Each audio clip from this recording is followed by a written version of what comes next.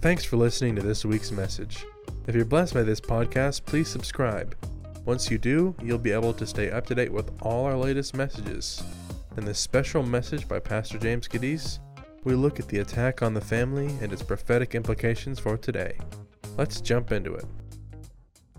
You know, I was sharing with the body this morning about how the enemy from the very beginning has always a desire to attack the family, right? And in case you don't know, the Bible is riddled with people that have dysfunctional families. Right? You can read about it all in all. And one of the things I really love about the Bible is very good at telling us the good, the bad, and the extremely ugly. You know what I mean? It's not like social media. Social media, you put the best face on, right? I mean, I know people personally that'll put up a picture of themselves on social media and I go, dude, you look really attractive in that photo. That's not the way you look in real life. You know, and that's what makeup and Photoshop and all that other nonsense does, you know, the filters and all that kind of thing. And everybody does that. I mean, listen, people always put the best of themselves on social media. You know it, I know it, right? They put up the beautiful 360-degree sunset while the candlelight is in the background and their dinner table is right there. They show the selfie of the happy husband and wife. They don't show the argument that happened in the car on the way over to the dinner, right? They don't show the fact that they're on the brink of divorce coming home, right? And when people put up pictures on social media, you don't ever see them put up a picture of, hey, everybody, look, these are my recent divorce papers. You know, people don't do that. They always put up their very best. And I think that that's why social media can be so dangerous and why it can be so discouraging if you don't have the proper perspective. You know, the trap is we look at what people post and we think, man, my life is not that way. I don't have a smooth marriage like that. I don't go out to nice dinners all the time. I don't have this. I don't have that. I mean, listen, it's gotten to the point now where it's so bad. You ready for this? Silicon Valley, this is where you see this a lot. People don't actually go on vacations anymore. You know what they actually do? They tell everybody they're going on vacation. They stay home, play video games, and then they hire somebody to take photos that they shoot in a studio under a green screen type of a thing, and they insert those photos in wherever it is that they say they're going to go for that time. And so throughout the course of that time, overnight, they put up pictures. Hi, look at me, I'm in Fiji. Hi, look at me, I'm in Egypt. Hi, look at me, I'm in Africa. You know, and you've got even the safari pictures that show up, and everybody comes back and they say, how was your vacation? Oh, it was fabulous. You should have seen what I've seen. It was great. And truth be told, they were getting their high score going on Frogger at home. You know what I mean? Whatever it is. But that's the point. And so it's gotten to that point. We've kind of gotten to the place where things are fake. People are fake. No one's real. No one's genuine anymore. No one tells it the way it is. No one ever puts up a real face because we've been taught to be that way. And so when you look at social media, you get discouraged because you think, that's not my life. It's the life I wish I had. But man, I don't have that life. It's not really, oh man, and look at this isn't going right. When in reality, if I really, really want a good perspective on what life is really like, go into the Bible. Because the Bible will show you men that God used who were extraordinarily jacked up, right? Think about it. Abraham, look at Abraham. Abraham, this guy had a wife that was so beautiful that he was paranoid that the king was going to kill him. You guys remember that? Right? So what does he do? He tells the king, hey, that ain't my wife, that's my sister. And the king says, yeah, no problem. You know what? I'm going to take her then. And Abraham says, okay, it's all good. That's his wife. I'll just leave it there. The king goes to bed at night before he does anything with the woman, and God says, you don't touch her or I'm going to touch you. And the king goes back and he rebukes the king, the pagan king. He goes back to Abraham and he says, what's wrong with you? Right? And if you don't think that's dysfunctional enough, how about the fact that God makes him a promise? He says, listen, I'm gonna give you a child, a special child, and your wife's gonna bear him, and it's gonna be a wonderful thing, and he's gonna be the called and anointed child. And so time goes by and they go, nothing's happened. So the wife says, well, you know, honey, I don't think anything's going to happen with me. My body's getting old. Why don't you go and have sexual relations with my handmaiden, and then you can have that child, and we'll call that child our child. And Abraham doesn't say, honey, that's ungodly. How dare you even have a thought of that? No, he goes, yeah, baby, okay, I'll take one for the team. Know what I'm saying? And he goes and he has sex with her. He has a little, he has a baby. We call him Ishmael, right? You remember? And that was the start of the war between the Arabs and the Israelis. That's where we get it from.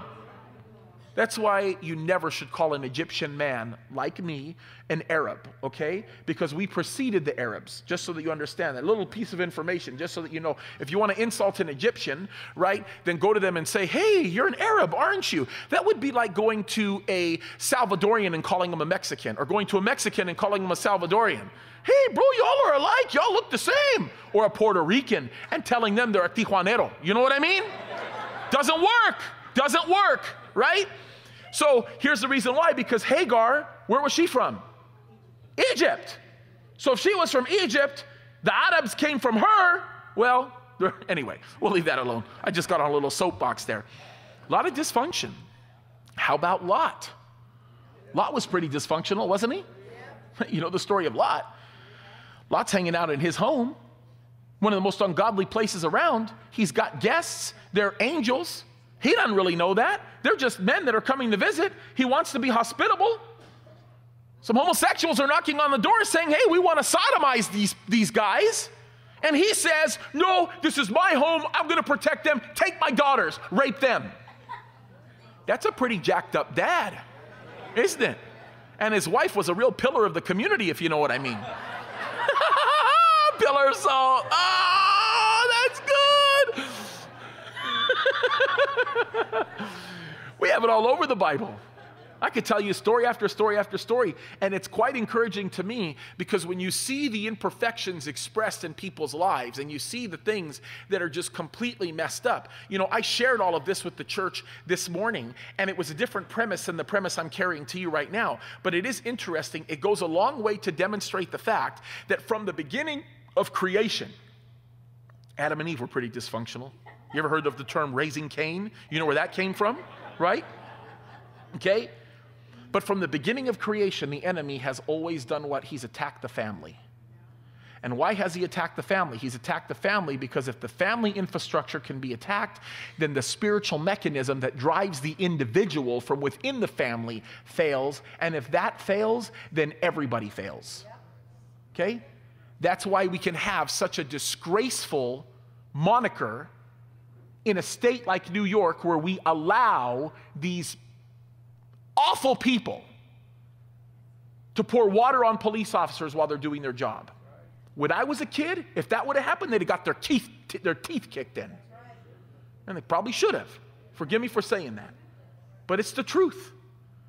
But the problem is you have fathers that don't care about their children enough to discipline them. They're not even around. You have mothers that don't care, because oftentimes, and sometimes you do have mothers that care, but if they don't have the support infrastructure, God forbid, they can't do anything to help. The fabric of society sits within the family structure being intact.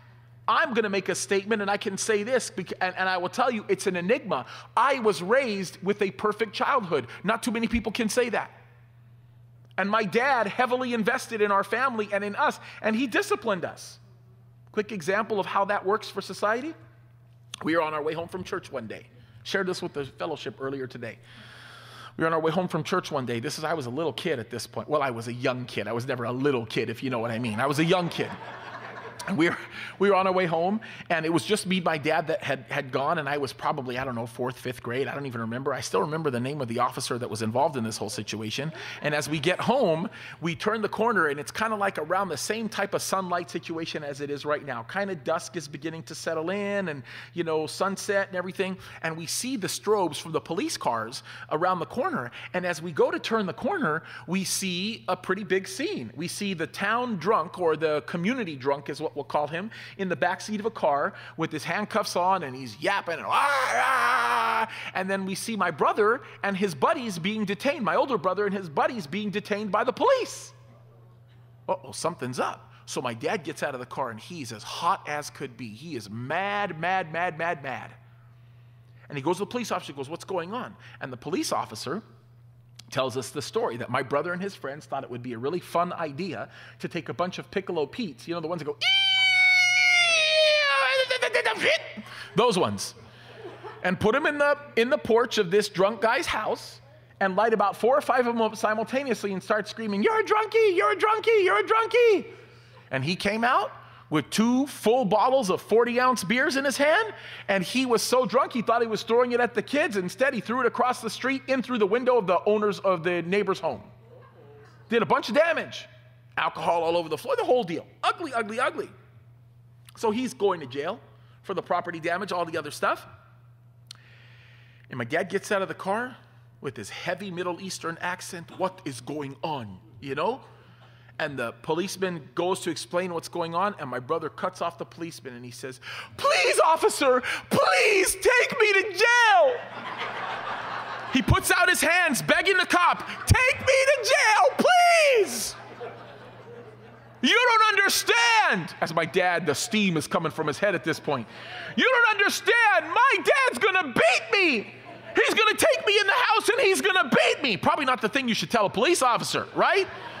And I still remember the name of the officer. To this day, I know him personally. And he says, "He's gonna beat me. This guy, my dad, he's gonna beat me. Please, officer, take me to jail. I don't want to get beat by my dad." And my dad looks straight at the police officer and he says, "Believe me, Mr. Police Officer, I'm not going to beat my son. I'm going to kill him." Seriously, no joke, no joke. Law enforcement officer laughs a little bit, pushes the kid towards my dad, and my dad tells him to get inside the house, and my brother's crying to my mom and all that stuff, and my dad is like, "I'm going to," in Arabic, you know, it's a phrase in Arabic, "I'm going to smash you up like ground beef." It's not as bad in Arabic as it is in English, okay, just so that you know. And he says that, and as he's going in and that whole thing ends up happening, the police officer looks at my dad and he says this. He says, "If every father was like you, my job would be a whole lot easier." Right? The enemy's seeking to attack the family. And now that the infrastructure of the family is being attacked, right? There is no recourse. Paul actually addresses that. He will talk about it at the end of Ephesians chapter 5. He will address it into chapter 6. And although we're not going to talk about that aspect of things, I wanted to bring this up as kind of a preface to demonstrate to you that right now, in case you haven't noticed, the attacks on the family have increased more than you've ever seen before. I've never seen it like I've seen it today. I never thought I would see the day, 26 years in ministry, that I would actually have to modify the bylaws of my church to say that marriage is in between one biological man and one biological woman. I never thought that I would have to modify those words into one biological man at birth and one biological woman at birth. The world is lost, you guys. Now, I'm not going to stand here and beat up the homosexual, transgender, the LGBTQ community, because the bottom line is they are the way they are because they don't know Christ. And our obligation is to love them and hold them and care for them and bring them into hearing the gospel. And when they hear the gospel, they'll change. You don't have to say anything to them. You don't have to show up with those dumb signs that say God hates you and all that. It's all a lie. But there is a targeted attack that's going on towards that community. The community of that's structured in the family unit. There's a very concerted attack. And God says there's a solution. Now, not only do we have a solution, but I think he goes out of his way to warn us that in the last days, things are going to get even more difficult. The start of fixing the family problem is to fix the vertical problem, right? To fix the problem that exists between your relationship with God. Once your relationship with God gets fixed, all the other relationships are easy, right? Premarital counseling, it's the biggest thing. It's the number one issue that I bring up. Premarital counseling is based on 2 very biblical principles, and that's the whole thing that I seek to drill in their minds and in their hearts. It's 2 principles and 2 principles only. You ready? Love the Lord your God with all your heart, your mind, your soul, your strength. And the second principle, love your neighbor as yourself, your wife or your husband classifying as the neighbor. If you cannot learn to love God more than you love your spouse, you will never have a successful marriage. If you cannot learn to love God more than you love your children, you will never have a successful fatherhood or motherhood. The family will fail. Now here, earlier on in Ephesians, the Apostle Paul is beginning to describe the fact that time is short. We're living in dark days. He's about to lay out for us the condition of society and how that condition is going to grow as time goes by. And it's going to culminate with a statement before he gives exhortations to husbands and wives, children and masters and fathers. But before any of that, he's going to provide to us an exhortation to be careful considering the times that we live in. So let's look and see what he says. We'll jump right at the beginning of chapter 5. He says this at the very beginning. He says, "Be you therefore followers of God as what? Dear children, and walk in love as Christ also have loved us and hath given himself for us, an offering and a sacrifice to God for a sweet-smelling savor." Well, it's very self-explanatory. I actually have a series that I did on the book of Ephesians. If you want to hear the description of these words at length and the mechanisms that drive the words of the Apostle Paul here, you can go online at calvarychapelsignalhill.com and you can listen to it. I'm sure Pastor Tom has got some archive studies from Ephesians where he does a phenomenal job. If he teaches it like he teaches anything else, you're going to get a good, educated understanding of what's actually being said here. Very, very clear, right? But look what it goes on to say. He says, "But fornication and all uncleanliness or covetousness, let it not be once named among you as becometh saints. Neither filthiness, nor foolish talking, nor jesting, which are not convenient, but rather giving thanks. For this you know, that no whoremonger or unclean person, nor covetous man who is an idolater, hath any inheritance in the kingdom of Christ and of God. Let no man deceive you with vain words, or because of these things cometh the wrath of God upon the children of disobedience.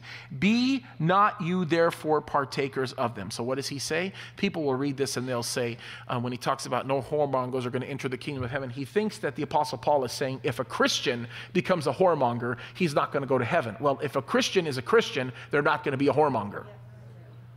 So what he's saying is he's saying, do not even allow these things to be named among you. In other words, as you are Christians, you shouldn't even allow anybody to potentially come to the conclusion that you are that person. In other words, you cannot be a Christian and a womanizer at the same time. You cannot be somebody who says, "I fear God," and yet be concerned with the thoughts of man. You can't. So if you love God with all of your heart, your mind, and your soul, bottom line is, you're not going to be a partaker of those things. Why? Because God governs and regulates the thought process in your mind and in your heart. He teaches you. This is why I tell husbands and wives to love God more than you love one another. Because if I can learn to love God more than I love my wife, then my wife never has to worry about whether or not I'm going to be faithful to her. She never has to worry about anything that I'm going to say or that I'm going to do or anything like that. And one of the things that I learned very, very quickly from having a relationship with God that I value more than my wife's is that God has always been faithful to warn me at the right time, that I might cherish and value and respect the woman that God has put in my life. One of the areas as a newly married man that I learned very quickly was a warning place. I'll share it with you, kind of a personal thing. Very beginning in my marriage, when me and my wife got into our very first disagreement. We'll call it disagreement, right? Police didn't come over that time. But no, I'm just kidding. No, I'm joking. We had our very first disagreement. Part of me was kind of hurt by the whole thing. I don't even remember what it was. I really don't. But I was bothered by the fact that my wife did not so easily acquiesce to my point of view. And I was pretty offended by that. I was kind of hurt by that whole thing. She's my wife. She's supposed to agree with me, was my thought process. So we were at a bit of an impasse that morning, and we went on our merry ways. We prayed still. We went on our merry ways. I'm in the parking lot of a grocery store, and a woman comes my way. Now, mind you, this chiseled body, let me tell you, okay, is not the world's definition of attractive, okay? I'm in a mobility scooter, and a woman comes to me and starts speaking with me somewhat flirtatiously. My mind was a little dumbfounded by the whole thing. And the one thought that went through my head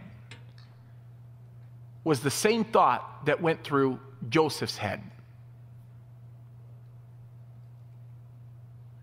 I'm not going to do this to the Lord.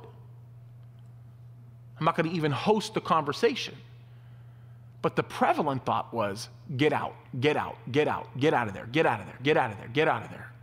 So I'm in my little mobility scooter, and she's come my way, and she's saying all these nice things. Goes, say it, bye, don't want to talk to you. I take off with a little scooter. No joke, that thing goes like 9 miles an hour. It's fast. It's really fast. I see her in the rearview mirror holding her bag going, you know? Here's the one thing I learned. Never went home to my wife and shared it with her in the sense of some lessons I learned I don't have to necessarily go home and talk about. But one of the things that God taught me right away is anytime you have a disagreement with your wife, you better be on more guard than you ever are. Because the enemy will send somebody when you are at your most vulnerable place to run you over. Now I run them over. No, I'm just kidding. No, I'm joking. I'm joking. But the picture that we draw from that is that if my relationship with the Lord is intact, he's always going to warn me about these things. He's going to speak to me. He's going to talk to me about it. Now, what does this have to do with end times? Well, if you have a close relationship with God, then you have to know that his return is around the corner. If his return is around the corner, then maybe we ought to be paying attention to the exhortation that Paul is giving us here in Ephesians. Look what he goes on to say. It gets very interesting here. Don't be partakers with them, for you were sometimes darkness, but now are you light in the Lord, so walk as children of the light. I wish I could describe to you what is happening here in the Greek language. It's very poetic in nature. But what he's basically saying is he's saying, you used to hang out in the dark, and now you've come out of the dark, so you need to live like you've come out of the dark. And here's the thing that he continues to reinforce throughout all of his letters. He does it in Romans. He introduces the concept to us in Romans, right? He does it in 1st and 2nd Corinthians. He does it in Galatians. He does it in Ephesians. He does it in Philippians. He does it in Colossians. He does it in every writing virtually. In Hebrews, one of the things that he reminds us of is this, okay? It comes with the imposition of a question. Does who you are determine what you do, or does what you do determine who you are? Does who you are determine what you do, or does what you do determine who you are? The world says what you do determines who you are. You steal, thus you're a thief. You lie, thus you're a liar. The Bible says that's not the truth. The Bible says you lie and steal because you're a sinner. But once you come to know the Lord, you become a saint. And the fact that you are a saint and that are in Christ now determines how you act.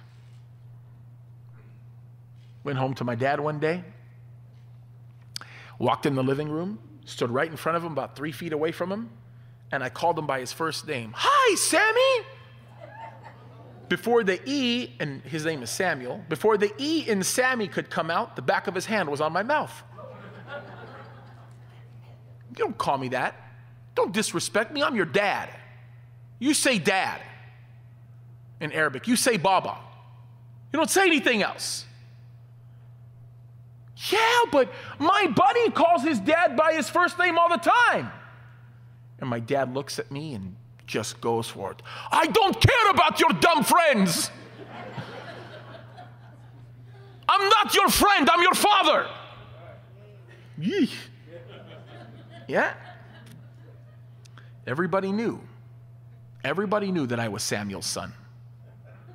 Every single person that was in my dad's circles knew that I was his child. You want to know why?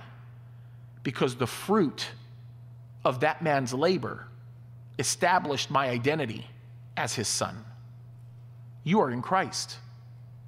You are Christ's. My grandfather, Saad, spent 65 years in the ministry. most of the time in Egypt. Very animated man. Preacher of the gospel, spoke better English than virtually anybody in this room. He spoke the Queen's English. Spoke perfect Arabic, very much like me. You hear me speak English, you'd have no idea I could speak another language. You hear me speak Arabic, you'd have no idea I could speak English. Just the way it is. I've been known to be confused for a Mexican in Ensenada a few times too. It's a beautiful language, man. I'm sorry, I just love the Spanish language. Anyway, I've had many people that my grandfather has discipled over the years come to me and say, you're the spitting image of your grandfather. Not in your body type. My grandfather was 6'4" like me, but he's a very thin man. But they said, my voice is like him. My inflections are like him. People that spend a lot of their life sitting under his teaching all tell me, you are your grandfather. Well, you're Christ's. When you came to know Christ, you are no longer a sinner. The Bible says you've been made a saint. And the fact that you are a saint now regulates how you live your life. You are his child. And if you are his child, you better act like his child. You don't walk in the darkness anymore. God pulled you out of the darkness and he put you in the light. So be as children of the light. You're no longer a child of darkness. Some of us think we're still children of darkness. Enemy lies to us. He condemns us, all of that. You know how many times people tell me, James, the rapture is going to happen soon, isn't it? Yeah, I believe it is. Am I going to be left behind? They all ask me that. So are you a child of God? Yes, I am. You're not going to be left behind. Don't walk as somebody who's not a child of God, who's scared about being left behind. You're a child of God. Be excited about it. You're his children. You should be excited. He's coming, right? Think about this. Look what he says. Here's a parenthetical he brings to us in verse 9. He says, for the fruit of the Spirit is in all goodness and righteousness and in truth, proving what is acceptable unto the Lord. And look what he says, and have no fellowship with the unfruitful works of darkness, but rather reprove them. For it is a shame even to speak of those things which are done of them in secret. But all things that are reproved are made manifest by the light, for whatsoever doth make manifest is light. In other words, what he says is this. He says, you should have nothing to do with all that garbage that's out there. Jesus Christ is coming for you right now. He's on his way. Live like it. Don't flirt around with the world. Don't go back and say, hey, you know what? This is okay, that's okay, I'm going to mess with this, I'm going to mess with that. Don't do that. You've got a God that's coming back for you. And whether or not you want to admit it, evidence around the world is pointing to it more than it ever has. I've never, ever thought in a million years I would see the things going on in Israel. When I started studying the Bible 26 years ago, we would be lucky if we had one event take place every 6 months in Jerusalem, especially on the Temple Mount, where the epicenter of it is all. Now, we've got 50, 60, 70 news stories every single day coming out of the Temple Mount alone. People say, well, that's because the news is different and we get everything delivered differently. Hogwash. Baloney. We're seeing it happen. It's before our very eyes. It's taking place. People used to call me a whack job. They would call me a kook when I said, I'm not worried about ISIS as much as I am about Iran. I'm not worried about ISIS as much as I'm worried about the presence of Iran in Syria with Russia. And people said, it's never happened in world history. You're crazy. It'll never happen. And I say the same thing. It's like Evel Knievel. It'll never happen until it happens. Right? Remember that guy? You're dumb. Jump off that ramp. You're going to kill yourself. No one's ever done that. It's happened. Now you can't say it's never happened before, right? Same thing. Just because it's never happened doesn't mean it's not going to happen, especially when God's word says it's going to take place. I'm super excited. I'm starting the book of Ezekiel in 2 Sundays from now. And I'm telling everybody this, if you've never had me, you never sat with me going through a major prophet, you're going to want to go through this one. You want to know why? Because Ezekiel is talking about stuff that's happening at this very moment. At this very moment, things are setting up. And he's talking about things that are going to happen around the corner. Did you know that there's nothing that has to take place biblically in order for God to rapture the church? I kind of hope we get raptured while I'm behind the pulpit. I think that'd be a cool way to go, right? But one thing's for sure, none of you want to get caught right and dirty. None of you want to get in that place where the Lord comes back for you and you're getting caught messing around with the fruits of darkness. Right? Well, you're going to get raptured. Sure you are. But you're going to be a little embarrassed. You're going to be a little embarrassed. Look what it goes on to say. Wherefore, he saith, awake. Ready for this? Awake, thou that sleepeth. Awake, thou that sleepeth, and arise from the dead, and Christ shall give thee light. In other words, wake up, all of you guys that are knocked out. Wake up to find out what's going on. I play the drums. We do 3 services in the morning, we do 1 in the evening, and for the 3 services in the morning, I play drums in the band. And so I told myself in between 2nd and 3rd service, I'm going to just close my eyes. I'm really tired because I'm always up by 4 o'clock in the morning, Sunday morning, and always in the office by 5:15 or so. And it's a very long day. And I typically I carry the day through. And most of the time when I go to bed Saturday night, it's about 2:30 in the morning. So it's a long day, right? So I tell myself, man, I'm going to drive out to San Jacinto. I'm going to just close my eyes between 2nd and 3rd service for about 10 minutes. And I tell my dad, Dad, I'm going to close my eyes for a few minutes. And this little voice inside of me says, don't do it. Don't do it. If you do, you're not going to wake up in time. So I do it. I wake up. And my dad is whistling and singing in my office, you know. And he's whistling and singing the 2nd song. And I'm not up there because my worship leaders, Calvary time to them is on time, right? It's not like, hey, Calvary time, bro, 20 minutes late. No, we're on time. I feel like we need to respect people. If you take advantage of their time, you're not respecting them, right? So, yeah, and especially when a preacher is long-winded, there ain't no respect there. So, I know, it's a problem for me, my soapbox. So I wake up during the middle of the 2nd song. I'm like, oh my goodness. I walk out there embarrassed. I finish playing the 2nd song and then go through the rest of the worship set. What an embarrassing moment. It was embarrassing. There was nothing good about that. Nothing. I think that's happening with the church right now. The things of God are going for it. The clock is ticking. The people of God are moving. The world is changing around us. Things are happening. Things are changing. All kinds of things are happening. Lots of things are taking place that we never thought would ever happen. God is moving. Things are changing. The world is going in the direction that tells us that God is coming back for his church. And what are we doing?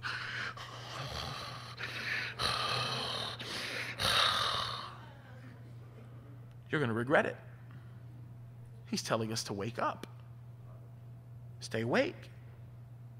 We go through this every time with people that we take on an Israel tour. We're hardcore when we go to Israel, right?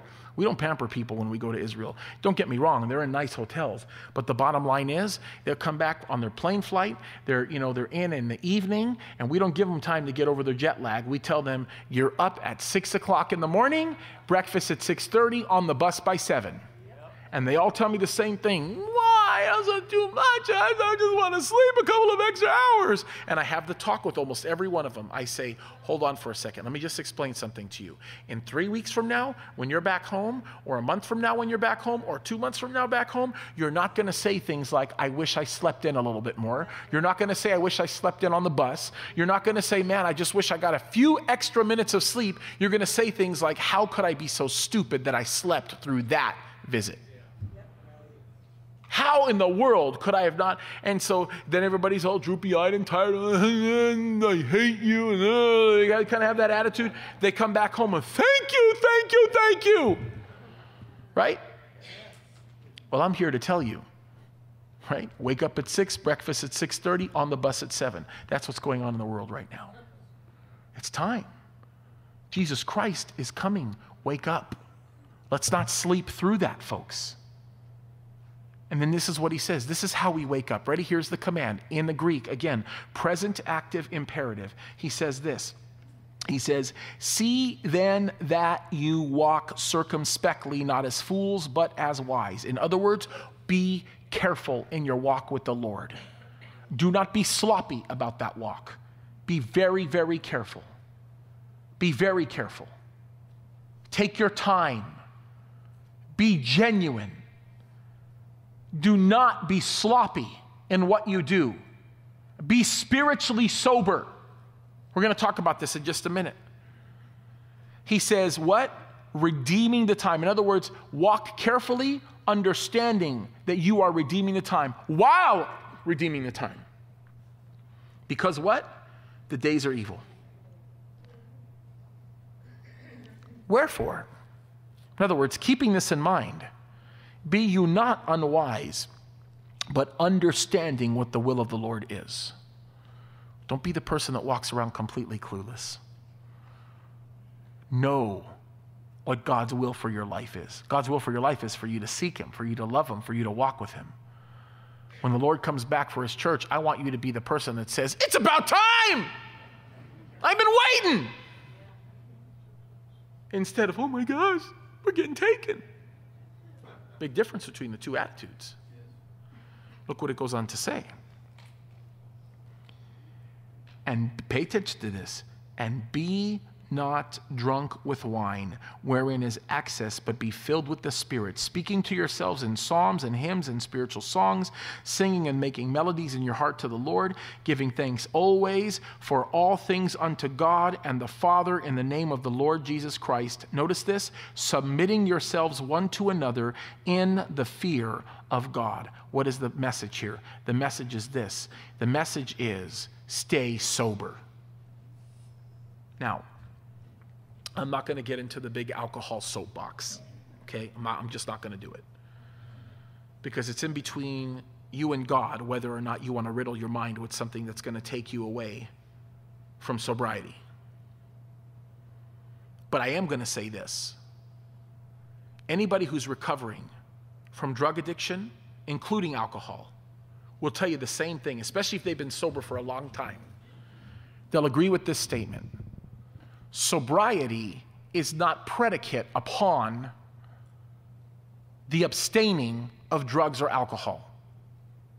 There are lots of people who have abstained from drugs or alcohol for a very, very, very long time and are not sober-minded. Sobriety is defined and predicated upon the principle that your mind is clear. Did you know that somebody could not be sober because they're so sleepy that they're not aware of their surroundings when they're driving a car? I could blow a .21 and be less or more sober than somebody who's very sleepy on the road. Sobriety speaks of a clarity of mind. You know the number one thing that'll take away a person's sobriety? I've done little interviews with this before. What's the number one thing? They say, oh, cocaine. It gets you high faster than anything. Oh, methamphetamine. Oh, alcohol. Oh, this. Oh, that. No, the number one thing that will take away your sobriety faster than anything, you ready for it? It's a 3-letter word, sin. Sin will take away your sobriety faster than anything. And if you are walking with the Lord, you are about as sober gets, because your eyes are open, your mind is clear, you're seeing everything completely as it should be. But if you are not walking with the Lord, your senses are dulled. And by the way, this principle applies in every context you can even think of, right? I'll give you one application of this. I spent a lot of years in Southeast Los Angeles County as a police chaplain, hundreds and hundreds of thousands of hours in a police car, lots of time. One of my favorite things to do with rookies, especially rookies that love the Lord, was to teach them that the more sober-minded you are in your relationship with God, the easier time you're going to have finding a bad guy. One day we're in a very, very dull night. It's a Sunday night. Nothing ever happens on a Sunday night. You don't find crime. Oftentimes in Southeast LA on a Sunday night, gangsters are in bed.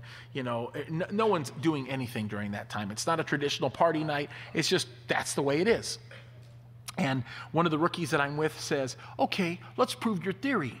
Let's see if you being close to God, you're about as close to God as I know. People call you God. Let's see if you can find something. I haven't been able to find anybody in a week. I haven't made a good arrest in a long time. Okay, I'll call your bluff. Then in my heart, I start panicking. Oh, God, please help me. I want to find something. Lord, I don't know what I'm doing. We go down the street. We turn a corner. God tells me, that car that's got a broken taillight, stop it. It's dangerous. Stop it. I'll go to my buddy. I say, hey, bro, pull that car over right now. Pull that car over. So he pulls the car over. He says, come out armed. This is what I tell him. I go, call for a back. Don't approach the vehicle without a back. I don't know anything. I mean, the guy could have Disneyland cookies in the car for all I care. I don't know. I'm feeling a little nervous, but I know God's voice. So he calls for a back. Happens to be a unit about 30 feet away from us. He comes up. He's like, why'd you call for a back, man? This thing looks fine. He walks right up to the car, little short guy. He walks right up to the car and he looks and he sees a guy who's sitting right there. There's an automatic weapon that's right by him. He comes out, guns a-blazing, get your hands up, calls for units, gets over there. By the time we're done, they pull 3 kilos out of the car. And everybody, hey, that's a good stop. Man, no rookies ever pulled that much out of a car. That's great, that's great. And, this guy's like, yeah, he looks at me and I go, yeah, he did a good job. I don't know how he got it. He knew what he was doing, all that kind of thing. Bravo, bravo. And I told him, I said, keep your eyes on the Lord. And you'll be that kind of a policeman. He didn't really listen to me. He actually became a pretty drunk policeman and actually almost lost his job on a few occasions, right? But there are guys that listen to me and were crazy scary, really good. They were sharp. They knew what was going on. They could find dope anywhere. They were good, solid cops. Didn't lie on police reports, didn't do any of that kind of thing. But that applies in every area of your life, guys. If you're a woodworker, having sobriety that comes from walking with God will help you be better at that. If you take out trash for a living, that work is very honorable. Imagine if we didn't have people doing that for a living. If that's your job and you're sober-minded with Christ, stand by. You'll be the best one there. You work in a warehouse, you'll be the best warehouse employee over there. You're a lawyer, watch out, you'll be a dang shark. You'll smoke them all around you. We have a kid that goes to our church. I remember before he even became an attorney, he came to me, what do you think? Should I do this? Yeah, bro, just seek the Lord. It's a good idea. You'll be a great attorney. Years later, he represented me on a case. Beat the snot out of the church. No, I'm just kidding. No, I'm joking. I'm joking. But he's a sharp attorney. Why? Because he loves the Lord. Whatever it is that you do in life, you're a pastor, you'll be the best you can be if your mind and your heart is sober, right? Listen, sobriety is dependent upon where you stand with Christ. And if you are adequately sober, you're going to understand 2 things, 2 very important things based on what we read in Ephesians tonight. As a sober-minded person, you're going to understand Jesus Christ is coming back soon. You're going to understand it. You're going to know it, that you know it. You know the other thing you're going to understand very quickly? You're going to understand very quickly that you don't have a lot of time left. And if you don't have a lot of time left, it's time to work like you've never worked before, right? You're running out of time. And some people tell me, well, James, what if I work super hard and the Lord never comes back by the end of my life?